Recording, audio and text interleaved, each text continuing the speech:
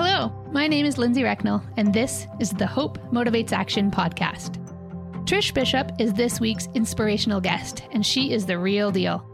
You'll hear all about the question journey, Trish's passion project to encourage self-reflection and deep thinking in our lives. And she'll share how she drew on the power of hope when faced with her husband's near-death experience. Trish will also share her personal hope journey, where she used action to motivate further education and knowledge, virtually turning a potentially fatal health diagnosis into the healthy life she's living today.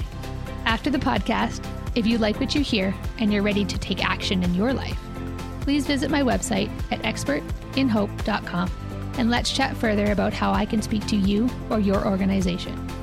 My message and my work is all about using the science of hope to motivate action in your life.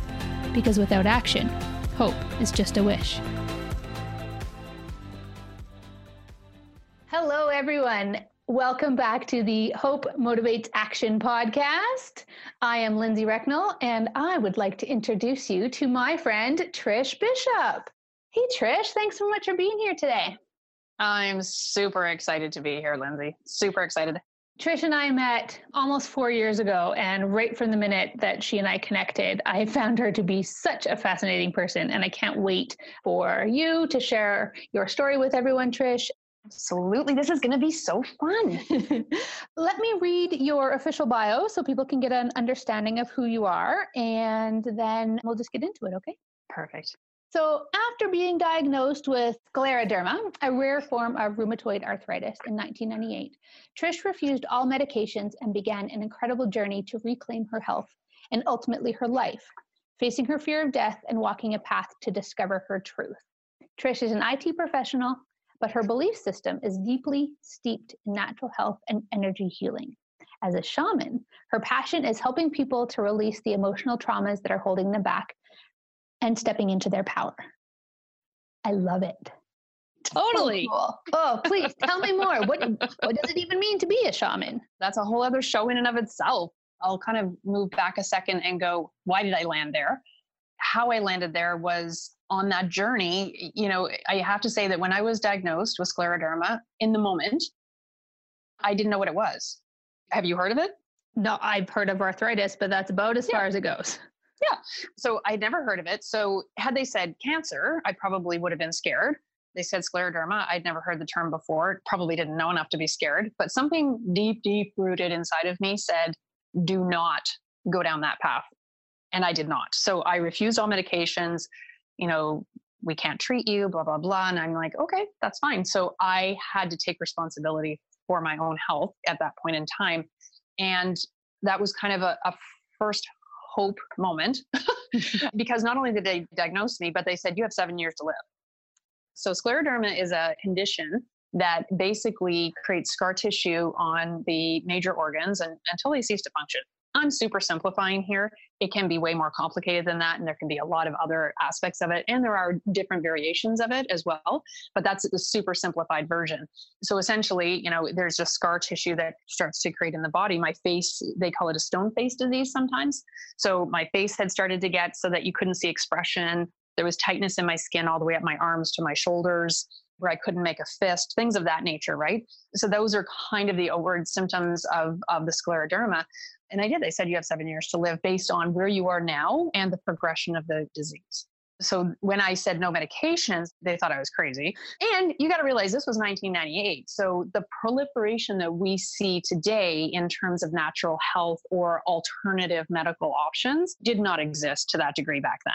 So part of that hope was, holy crap, I hope that there's an option here for me besides the one that's being presented, because it was intuitive. Like, it was so deeply intuitive not to take those medications.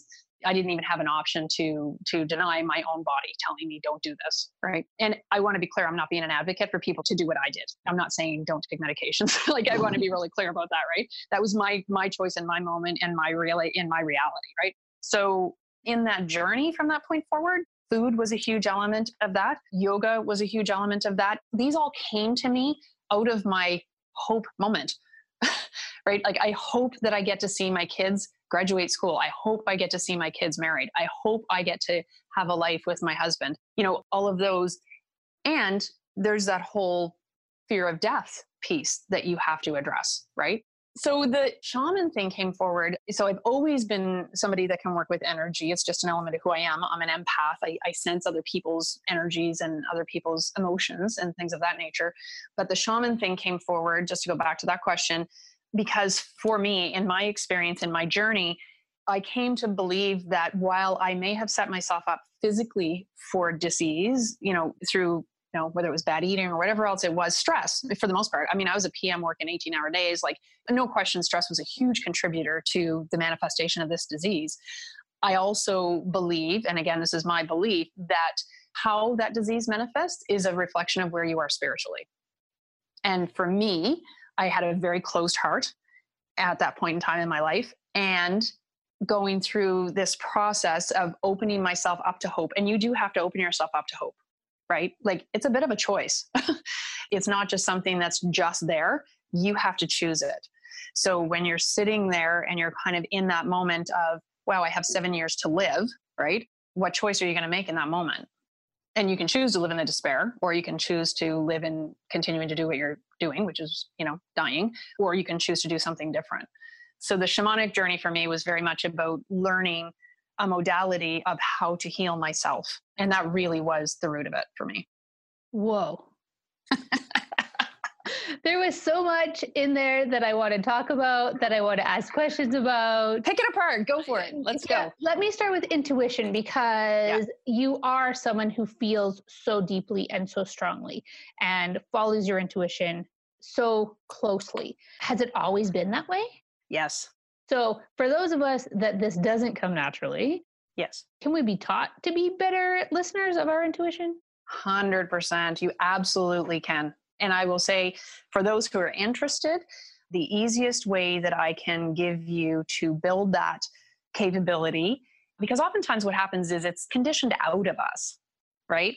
So we're in a mall as a small child, and there's somebody who's being really difficult in a store, and we kind of shy away from that, and our parents are trying to get something done, so they're dragging us towards it instead of away from it, right?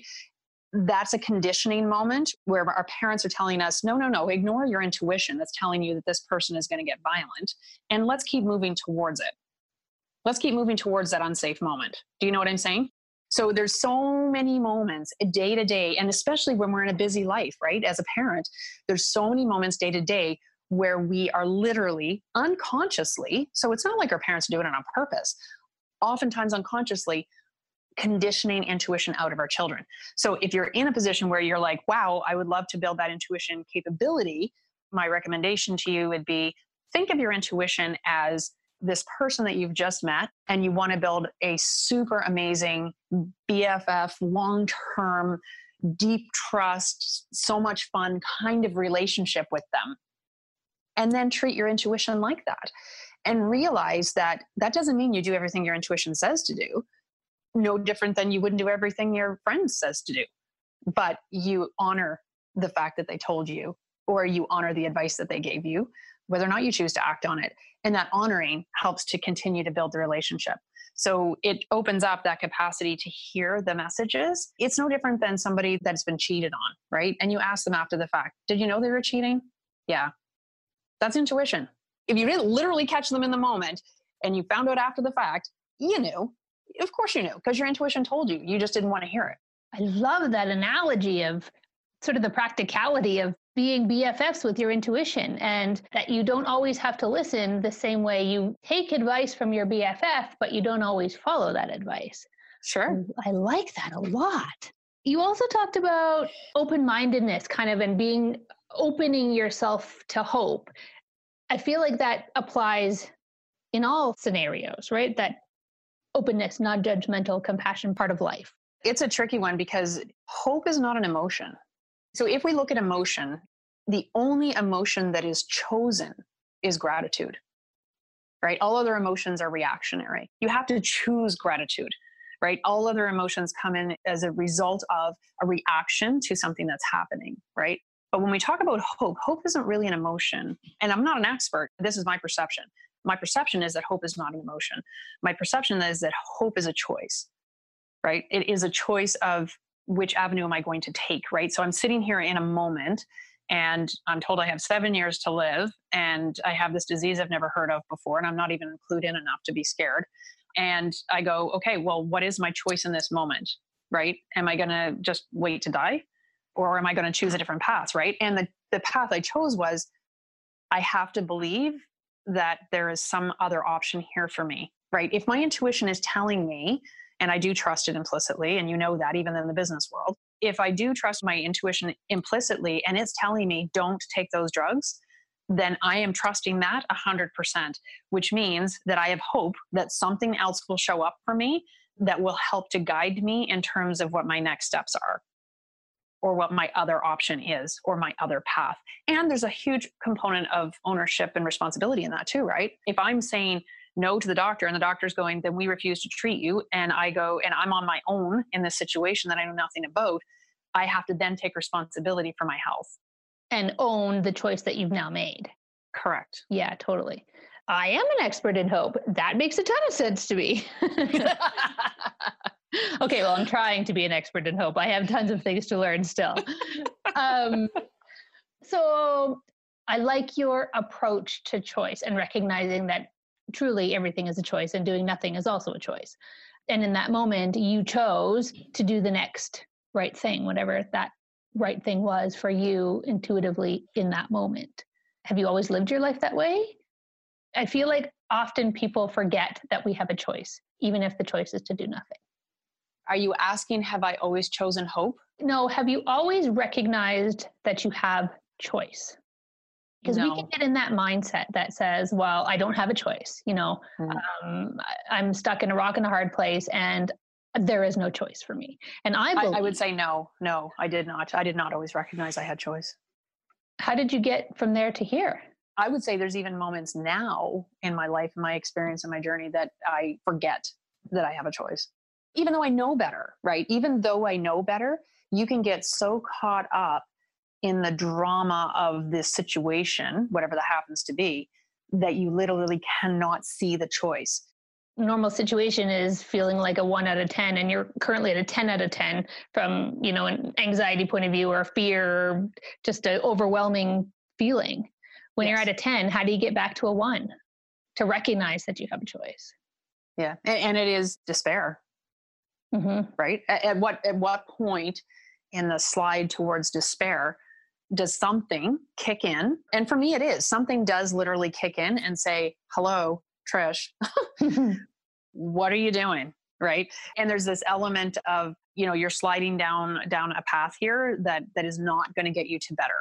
Right. So get a clue and pay attention to what's going on around you and take yourself out of this moment here. And I would say it's literally on that slide to despair where you're feeling such a weight in terms of whatever that experience is in the moment, that it's so heavy. It's hard to take that heaviness off. It's hard to take that jacket off when you're in it, right? It's a heavy friggin' jacket. Mm-hmm. So I wouldn't say that I'm evolved enough at any level that I'm always aware that I have a choice and what that choice might look like. I would not claim that. I'm not that evolved.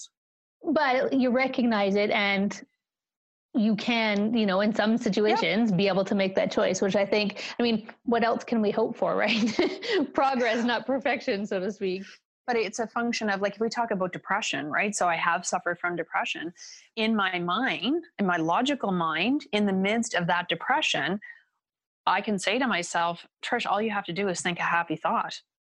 And I can't remember one. Mm-hmm. And it's not that I don't have them, because I do. Yeah, right. I have a bucket load of them, right? Yeah. But you know what I'm saying? So there is an element of a disconnect sometimes in some of these situations where the despair is so heavy that you just can't get out from under it to see the hope. What I'm saying is, for me personally, that trip to hope is when I hit a certain level of despair where I go, whoa. Like, this is feeling way too heavy. Like, I'm not going to be able to crawl out from under this, right? So let's just stop the presses and take a moment and even remember that hope exists. Let's take a moment and remember that hope exists, right? What might hope look like in this moment, right? Totally. People will be in that despair. I've been in that despair, right? I've been in that depth, and hope isn't present in that darkness, right? It is, if I choose to see it, but it's not present for me until I choose to see it. And again, it's a choice, right? Right. I like the imagery of hope in the darkness, because I don't believe we ever like that our hope leaves us, like it goes away. I just feel like sometimes we can't see it. It's not bright enough in the darkness, so to speak. So that imagery of it kind of glowing, or like one of my friends tells me it's when she gets close enough to the light at the end of the tunnel that she can make shadow puppets in the hope. It's that. Yeah, it's just that brightening out of the darkness, so to speak. You're certainly not in the depths of despair. And then you go, wow, hold on a minute. What's my hope option? You take the hope option, and then all of a sudden you're in a state of hope. Like, that doesn't happen either. 100%. I totally get the shadow puppet thing, because it's like, I would say it's akin to, you're in a dark room. The light's on outside the room. You can just see it underneath the door. Yeah. Right? Yeah. But you're in the far corner of the room, and you're underneath a wool winter coat that weighs like 300 pounds. Right? So you see the light over there, you're tired, you're hungry, you're in despair, you're feeling like the world's coming to an end. You got to get that jacket off of you, and then you got to crawl over, right, before you can get to the light enough to be able to see, oh, wow, there's actually a doorknob. And then you got to open the door, right? So totally, like, that's it for me. That's it for me in those situations. How do you take off the damn jacket? How do you start there? It can be hard. Well, yeah. It can be really hard. It's heavy. Don't do it. It's super heavy. It's my logical brain that helps me in those situations. I'll give you an example. So my husband had a massive heart attack. He was called a widowmaker. So normally you don't live through it. And I become a widow. Thank God that didn't happen. But here's what happened. So he had this heart attack on the side of the road. I threw him out of the car. So he was unconscious, in convulsions. I literally threw him out of the car. I did not know he was having a heart attack. I just know he was passed out and going into these convulsions. So as I'm throwing him physically from the car, another car stops and gets out, and it is a STARS nurse. Get out. Right? So an STARS ICU nurse and her 18-year-old son who had just finished EMT training. Okay? Whoa. So between the two of them, they keep him alive for 20 minutes. That kid, 18-year-old kid, did 500 chest compressions, they estimate, over that 20-minute period, right? I literally remember being on the phone with the 911 operator, and she's like, can you give me an update? Can you give me an update? And the update is he's blue, his eye, he's not breathing, blah, blah, blah. And I'm like, I can't do this. I literally gave my phone to some stranger. And so she could keep the 911 operator up to speed, right? Right. So all of this is happening, and my husband's my best friend. Like, he is my best friend in the world. Fast forward, 2 weeks later, he has a stroke. Okay? Get out of here. I am not joking. 2 days into the hospital with his stroke, where he literally lost his speech, could not speak. Okay? Lost his speech. Physically, he's fine, but he cannot speak. So thankfully, he and I are super intuitive with each other. So I'm speaking on his behalf in many instances. And 2 days later, he ends up with a pulmonary embolism. All right. The doctors are telling me, I don't understand how he's alive. Yeah, He's had a widowmaker heart attack, a stroke, and a pulmonary embolism, any one of which should have killed him. And we get home and we have 13 more trips to emergency over the course of the next few months. Right. So I'm living on the knife edge of fear 24/7. Right. Every time he breathes funny, I'm like going into this panic anxiety state. Right. And so that's my 300-pound heavy coat as I'm laying in the corner, right? And so my logical mind, going back to how do I take the coat off, right? My logical mind says, Trish, here's the dealio. There is no way that your God, your angels, the universe, whatever you believe in, would have sent you an ICU nurse and this kid that had just finished his EMT training and successfully executed 500 chest compressions to save Paul's life, only for him to die.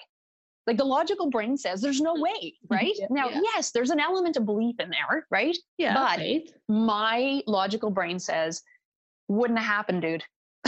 Like, there's no way that he would have been saved there only to turn around and be dead in 3 weeks. That makes no sense. Like, there's no logic there, right? Right. So my logical brain goes, I get it's heavy. I get there's a lot here. I get you're on the knife edge of fear. So there's all of this that goes on, right? Unless you've lived through something like this, you cannot understand what it is to live through a situation like that. It's hell. It is hell. Yeah. And it is that, 1,000 pound, nasty, heavy wool coat. 100% it is. But the ability to take it off comes from that logical brain in my mind, for me, that says, dude, this wouldn't have happened. Like, he would have died the first time if that's what was meant to happen. So get over yourself, get a grip, and it's time to take the coat off and crawl towards the door. Find There's light over there, right? There's light over there. And, surely if there's light, there wouldn't be a door if there wasn't a door handle, right? Logical brain again. Yeah. So just get to the door and the door handle will be there. Amazing. So self-talk, right? You clearly have conversations with yourself.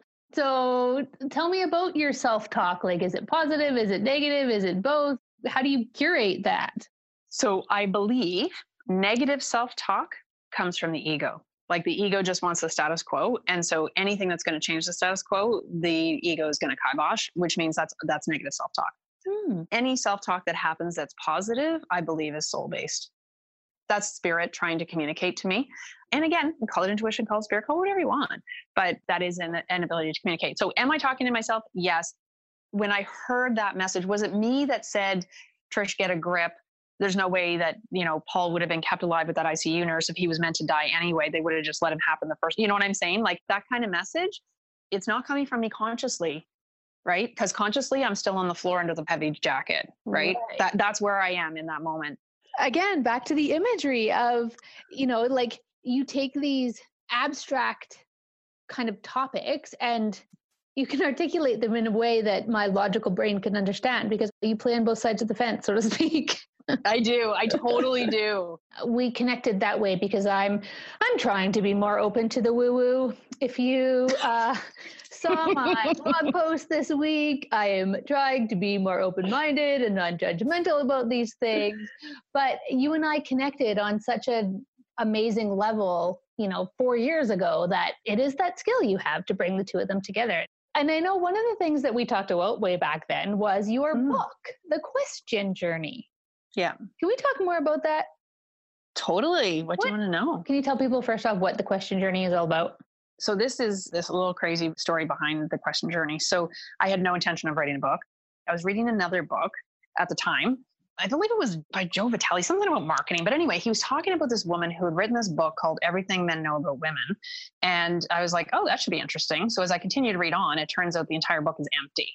Yeah. And this woman has sold like millions in the world, blah, blah, blah. And anyway, so I burst out laughing. I think it's the funniest thing ever. And as I'm laughing, all of a sudden, this whole concept for The Question Journey book just starts downloading into my brain.